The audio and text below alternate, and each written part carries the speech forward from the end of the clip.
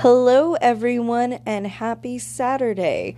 Hopefully, the sound quality will be a little better today. I got some new sound equipment, and I think that'll improve things a little bit. Of course, there will still be the buzzing of the air conditioning because none of you fuckers can make me turn that off. It's hot. It's really hot. It's hot where the weather people are like, this is dangerous for you hot. It's that hot that makes you constantly, when you're outside, dream of being somewhere else. And this pertains to our topic today, because that dreaminess is the essence of what we will be talking about. Today, I am talking about magical realism, and the specific variety of magical realism that I found in Ari Aster's movies. So magical realism is a genre of books and television and all sorts of stuff. Whatever you can have a genre of, it's a genre, kind of like fantasy. But there is a bit more of a casualness and a mundaneness to the magic, if that makes sense. It's one of those things that is almost best understood by a series of examples than by, me telling you what it is or trying to give a definition. But I will talk about today, I'm going to talk about some of the shows that I love that involve magical realism. And I'm going to talk about kind of the specific brand of magical realism that I'm calling cursed realism that I've noticed in Ari Aster's work, such as Hereditary and most recently Midsommar. So chill out, I'm going to have a word from our sponsors, and I'll be right back.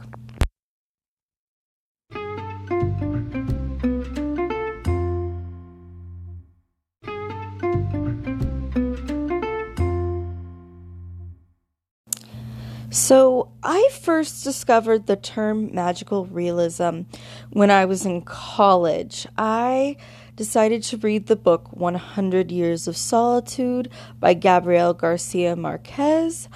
I heard about him dying and what everyone was saying about that book, and it drew me to it, and I was blown away. For anyone who hasn't read it, 100 Years of Solitude is 100 Years of Solitude? I always forget off the top of my head. It is this book that follows a family in this town of Macondo and how they kind of wax and wane with the society there. A lot of things happen in the book, as you can imagine, a book that takes place over generations of a family. But it's, what happens almost isn't as important as how it happens, as the language it's told in. Now, 100 Years of Solitude is written originally in Spanish. The author is Colombian. And that might make the concern that the English version, which I read since I do not speak Spanish that well, would not be very good. But in fact, the author of the book himself loved the English version. He said potentially the English version might be better than the Spanish version, which is kind of wild to hear that. I loved it, and it made me really fall in love with that author's writing. Now, something that I have noticed with this author is there are two people who translate Gabriel Garcia Marquez's books. The one person is the person who translated 100 Years of Solitude, and there's another person that's translated a lot of his later work. I have found that the other person who translates it loses the art. Translation, I think, is an extremely underappreciated art form, because you not only have to find something that matches the literal meaning of what you're saying, you have to find ways to put the art to it. There are similes, there is pictures you are panning. You have to think about what the potential ramifications and understandings are. And I found that when I read the books, the translations by the other person, they just completely lost that. So I ended up sticking entirely to books translated by the same person who wrote that first book. 100 Years of Solitude is one of those books that I could try to explain to you, and I would never do it justice. Interestingly, there's going to be a TV series based on that. I think it's on Netflix is who bought the rights, and that is very ambitious. However, I do find that magical realism works very well, both on the TV and in books, so it's quite possible. You know, it's a feeling, magical realism is. It's the world feels modern and normal, but there's this touch of something like a real fable, something magical, and everyone's so casual about it because it's the everydayness of it. It is just an accepted part. And, you know, when I started reading 100 Years of Solitude, that's when I got interested in this term, magical realism. And that's when I realized a lot of the things that I already loved were in this category. So I, was looking at what magical realism was, and that's when I found out that Hayao Miyazaki's movies, which were kind of the base of my childhood, which I still love to this day, are actually some of the prime examples of magical realism. And that makes so much sense because there is a lot of magic in his films. But also there is a insistence on seeing the magic of everyday life. You find characters less concerned about things like the whole area flooding terribly, while you see in a way that just doesn't make sense, and it's like it's an ocean. And then you see this magical care and detail into looking at the food. Everyone always says the food in Miyazaki and Studio Ghibli movies are one of the most beautiful, just like making you, like, it's just the most beautiful food, and it's just such an, all of his movies have at least one scene that's kind of an ode to eating, and probably part of the reason why I like them so much, since I love to eat. The other thing that I find so wonderful about, I'm just gonna have to go film by film about the aspects of magical realism, which is so wonderful. In Spirited Away, which is one of, I think, kind of the highlight movies, a lot of people's favorites. It follows a little girl whose parents think that they're going into an amusement park when their car breaks down, and instead they have ended up in the spirit world. They start eating because they think they'll be able to pay it back, but they have credit cards, not like real money. So they get turned into pigs. Chihiro had decided not to eat because she felt uncomfortable with the situation, and she's forced to kind of work to try to save her parents for this evil witch. And there's just such a naturalness to the supernatural elements of this. I mean, I guess I feel like a lot of storytelling about the supernatural really has an emphasis on the super more than the natural. It is this crazy other different thing where you see in Miyazaki movies the feeling that these are perhaps majestic and more complicated or different versions of us. There is this feeling that it is an extension of what we have. So even though this show has people who turns into dragons, a no-face monster that eats people, twin witches, the biggest baby, just the biggest, some heads that just bounce around, a bird that looks weirdly like the witch, a radish spirit, a mud monster that turns out to be a river god, and so much more. Oh, a talking frog. I almost forgot the talking frog. Even though it has all of those things, it feels so real. It feels like the challenges that real people face. It feels like a journey that any of us could have ended up on. And that's what's so lovely about that movie. Now, I will say that not all of Miyazaki's movies do fit into this category. He did do some more realistic, just regular everyday work in the earlier periods of his films.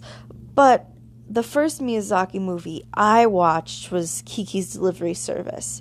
Kiki's Delivery Service is about a young witch who goes off to kind of hone her craft, kind of figure out what kind of witch she wants to be, and, see the world. Another lovely movie. Witches are just casually there amongst all these other people, but there's also zeppelins and there's definitely a steampunk element to a lot of Miyazaki's movies, which I also love. Also, along with that attention to food, there's attention to these backgrounds and settings that people have. If someone's a hoarder, you'll see all these things that all have something to say about them in the background. If someone's broke, you'll kind of see the ways that their house isn't quite up to snuff. The magic is very obvious in Kiki's Delivery Service. Obviously, we're talking about a story about witches. But a lot of the other aspects are very human. For example, her cat, Gigi, can talk to her at the beginning of the film, but as she nears the end, the cat can no longer speak with her. It kind of seems to symbolize her growing up and moving on with her life in ways. We do all lose some magic as we grow up, and it turns out that even happens to witches, believe it or not. It's things like that that keep a show about witches, which could be so kind of distant feeling. It keeps it grounded. It makes it continue to feel like it's of this world. Because sometimes you want to feel like there's magic in this world. Sometimes you don't want to feel like you have to go off to Hogwarts to feel magic. You want to feel like magic is across the street or in a good plate of food or in the way the sun shines on a day. You want to believe there's more to stuff than the stuff you're just paying attention to. And I think that's what's so lovely about these movies. Now, there is one more Miyazaki movie that really tugs at my heart. I would say that this is probably my favorite Miyazaki movie, and that is Howl's Moving Castle. Howl's Moving Castle is a story about a wizard who gets a girl he met turned into an old woman who's known for eating hearts, who made some other witches very mad at him, who's kind of a rebel, who fights some monsters made out of volunteer soldiers. But that is, treated casually. It is primarily set dressing for a movie that I believe is the movie that feels most like the feeling of falling in love. When you watch that movie, you see the gradualness of someone's care for another person grow between the two of them. You see two people learn to understand each other. This is one of the most real human things. And to see it portrayed so well in a movie that involves a castle that looks like a giant toad that walks on four legs through a wasteland. Sorry if you can hear the thunder in the background. It's thundering. But that would be very atmospheric for a Miyazaki movie. In a movie where where a witch is made old by the magic of another witch, where someone becomes old and young again based on the emotions of their heart and how their state is at the moment and how they feel about themselves. Somehow that manages to perfectly portray the subtlety of finding your place with someone, with losing your selfishness, with learning how to accept and care for other people. It is truly a masterpiece. I think everyone says Spirited Away is the best, but Howl's Moving Castle will always have my heart. And, Miyazaki keeps saying everything's his last film, but we'll see. We'll see, I hope that even if Miyazaki is done creating, that we'll always have the magic that he created and the stories that he was able to tell. So as for some other movies and books that are in the magical realism genre, Pan's Labyrinth is supposed to be in it. I've never seen it. Oh, I guarantee The Shape of Water, and probably just everything Guillermo del Toro has ever made. One of the really interesting things about magical realism is it's very popular in Latin America and with Spanish-speaking authors. So you're gonna see a lot of Spanish speakers creating magical realism, and I think that's awesome. It also, I find like my quest for magical realism has led me to a lot of different languages and different authors. Another movie that's been kind of cited as magical realism is Amélie, which lovely French film, charming. A film about someone who might be asexual or maybe demisexual, somewhere on the, not that into sex just for sex sake spectrum. So that's really interesting, which I only just thought about it thinking about the movie now. That's kind of an aspect of it. Beautiful, just a celebration of the magic of everyday life, which I think really reflects this genre. People have also said Birdman is in this genre, which really explains, I think, why I like this genre so much. Well, why I like Birdman so much. I didn't quite know why I liked Birdman so much watching it, but that kind of explains it pretty easily why I liked it so much. One of the most interesting things is that as much as I love magical realism, every time I sit down, I'm like, I am going to write magical realism. I can't.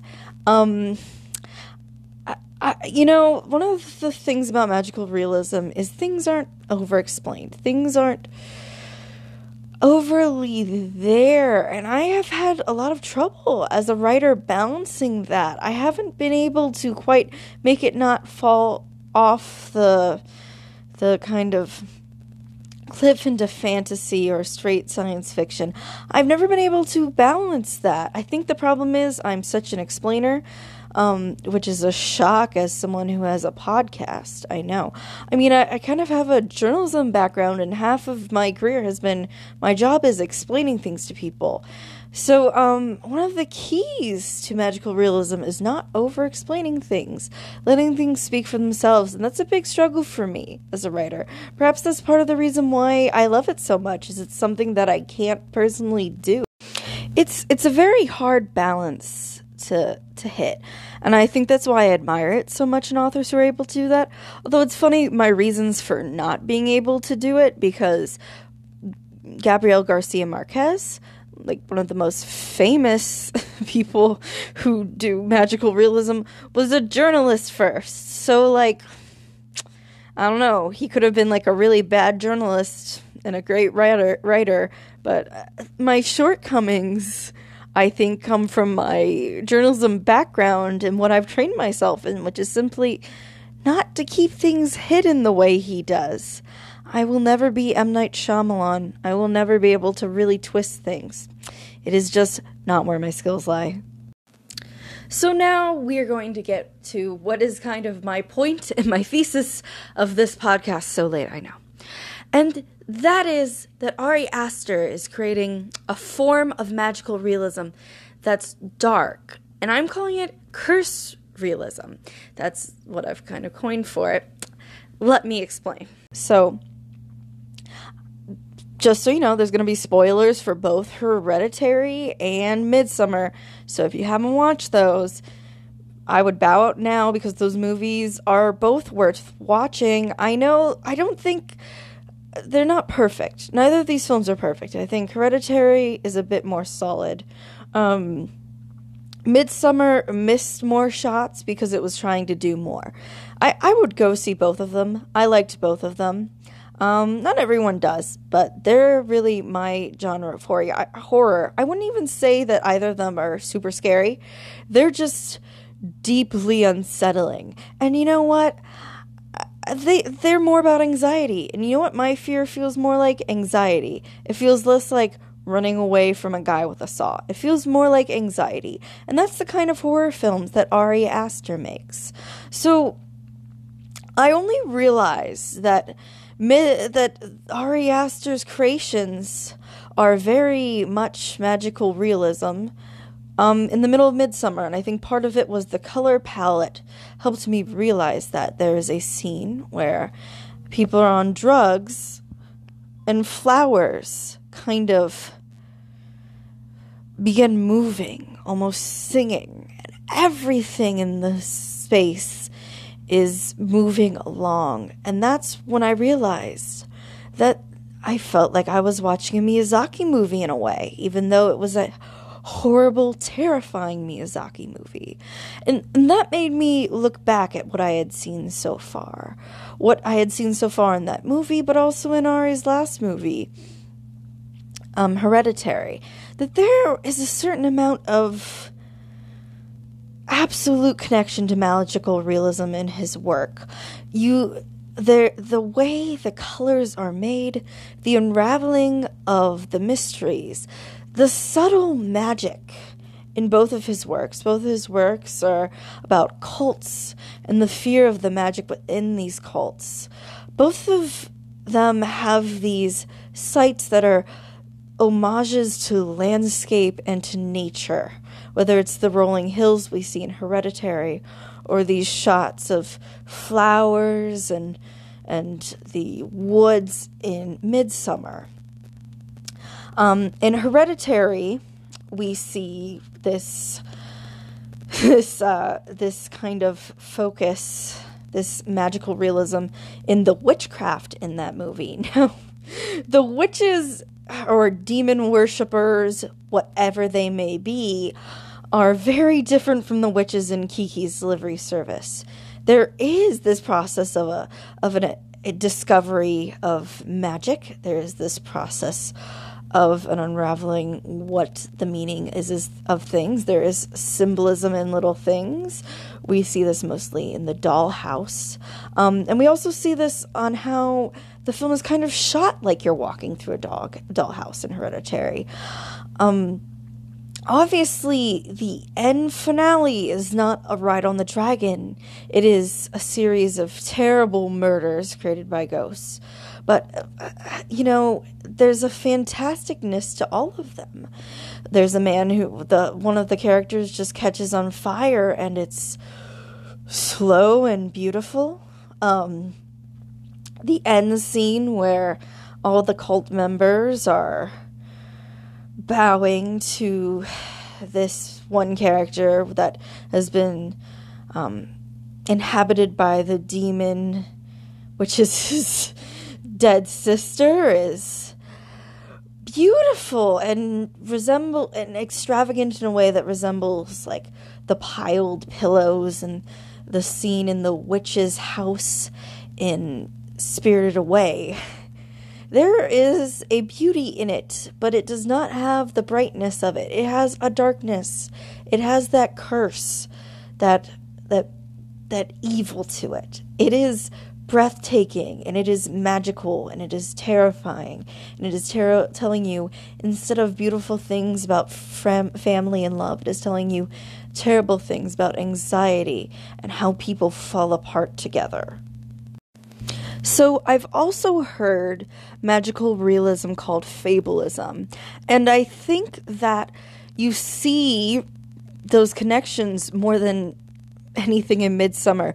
Midsommar has so many aspects of both the aesthetics and the substance of fables. So Midsummer is about a girl who is in kind of this shitty relationship. She receives a disturbing text from her sister. Her boyfriend tells her not to worry about it, but her sister suicided her parents and herself. So yeah, obviously she's fucked up. Who wouldn't be? Ari Aster loves to make the main characters just go through the fucking shitter of shit. He breaks down his characters within, like, the first act of his movie so that he can move forward from it. It's very fascinating. I love it.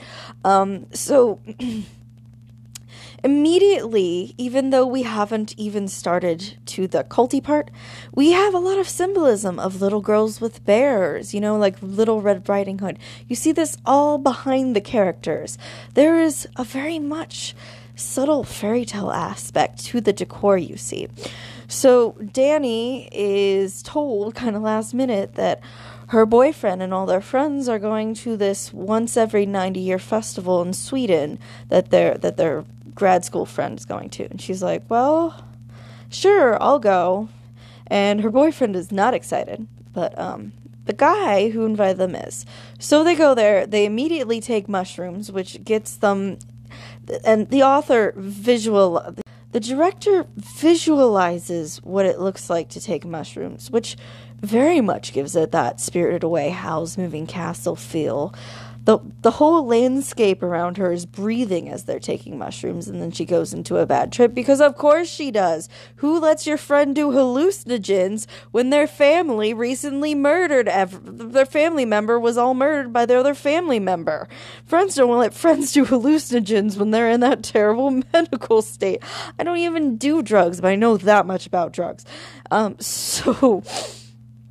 So yeah, obviously she freaked out, and then her boyfriend gets mad at her for, like, running away in the woods and missing. It's dumb. Don't worry about it. Her boyfriend's terrible. And as, we expect in magical realism, there is not too much reaction to the mysticism happening. There's horror to violence, which break us out of the moment of that mysticism sometimes, or are an extension of the mysticism. But the people aren't shocked at things like being so much, oh, you guys are matches because of your star sign, or the way the whole earth is moving with them, or how bodies have seemed to do things that they couldn't possibly do in the time frame they had, how the trees grew, in the form of those people who had died and whose ashes had been placed on the tree. You also see a lot of fable. The fables are very apparent. For example, you see how the jackass douchebag of the group is captured, tempted by the thing he wants most, pussy. In this case, it's pussy. And he dies for it. The guy played by Chidi from The Good Place, whose character is in essence Chidi from The Good Place. The actor's great. I don't know his name. He is tempted by knowledge, and he is killed by knowledge. In essence, that happens. There is there's a lot of imagery that is just grotesque and wild. For example, someone's put in this awful, yes, real Viking torture position where they're kind of like hung by their exposed lungs, but they're covered in flowers, so it's beautiful at the same time. There is the dance scene, which the editing and the way that they overlay to kind of display the insanity of the event is beautiful, and it really places you in this wild mental state. You see that some of the events that happen in this occasion are quilted onto, the sides of, or quilted onto like blankets that are out and displayed, or they're on the sides of the buildings on like these beautiful paintings that adorn it. Everything is telling the story that's happening, or telling the story that will happen. It all feels so much like an Aesop's fable. The foils of people become their folly. A man who isn't able to commit to his girlfriend is then chosen for death by her because of how he acted. Danny, in the end, the main character, is the person who's been most unguilty, except for maybe the two British people who just kind of die awfully. Mostly because I think he wanted, the other character wanted the other girl to be the May Queen, but Danny was picked instead, and the other girl, Connie, had found a fiance by then, way too quick, but by then I think the brother had wanted to bring another girl home for that purpose, but it hadn't worked out. I think, ultimately you see that magic has different sides with Ari Aster's films. His films are magical, but in the worst, most dark ways, and yet it's beautiful. It's beautiful in its darkness and its terror, and that's why I like them so much. So this is why I've decided that Ari Aster's films are a new genre I like to call cursed realism. I am so excited for every new thing that he comes out with. I truly believe he has not yet created his magnum opus. I think he is working his way there. I think Hereditary was a wonderful start. I think Midsommar is him trying to be more, he's trying to be more ambitious with his work. You see that very much in that movie. And he doesn't hit everything with his ambitions. He doesn't quite make it there. But I think that eventually we'll find that mix of hitting your notes and ambition in his future works. And I'm really excited to see them.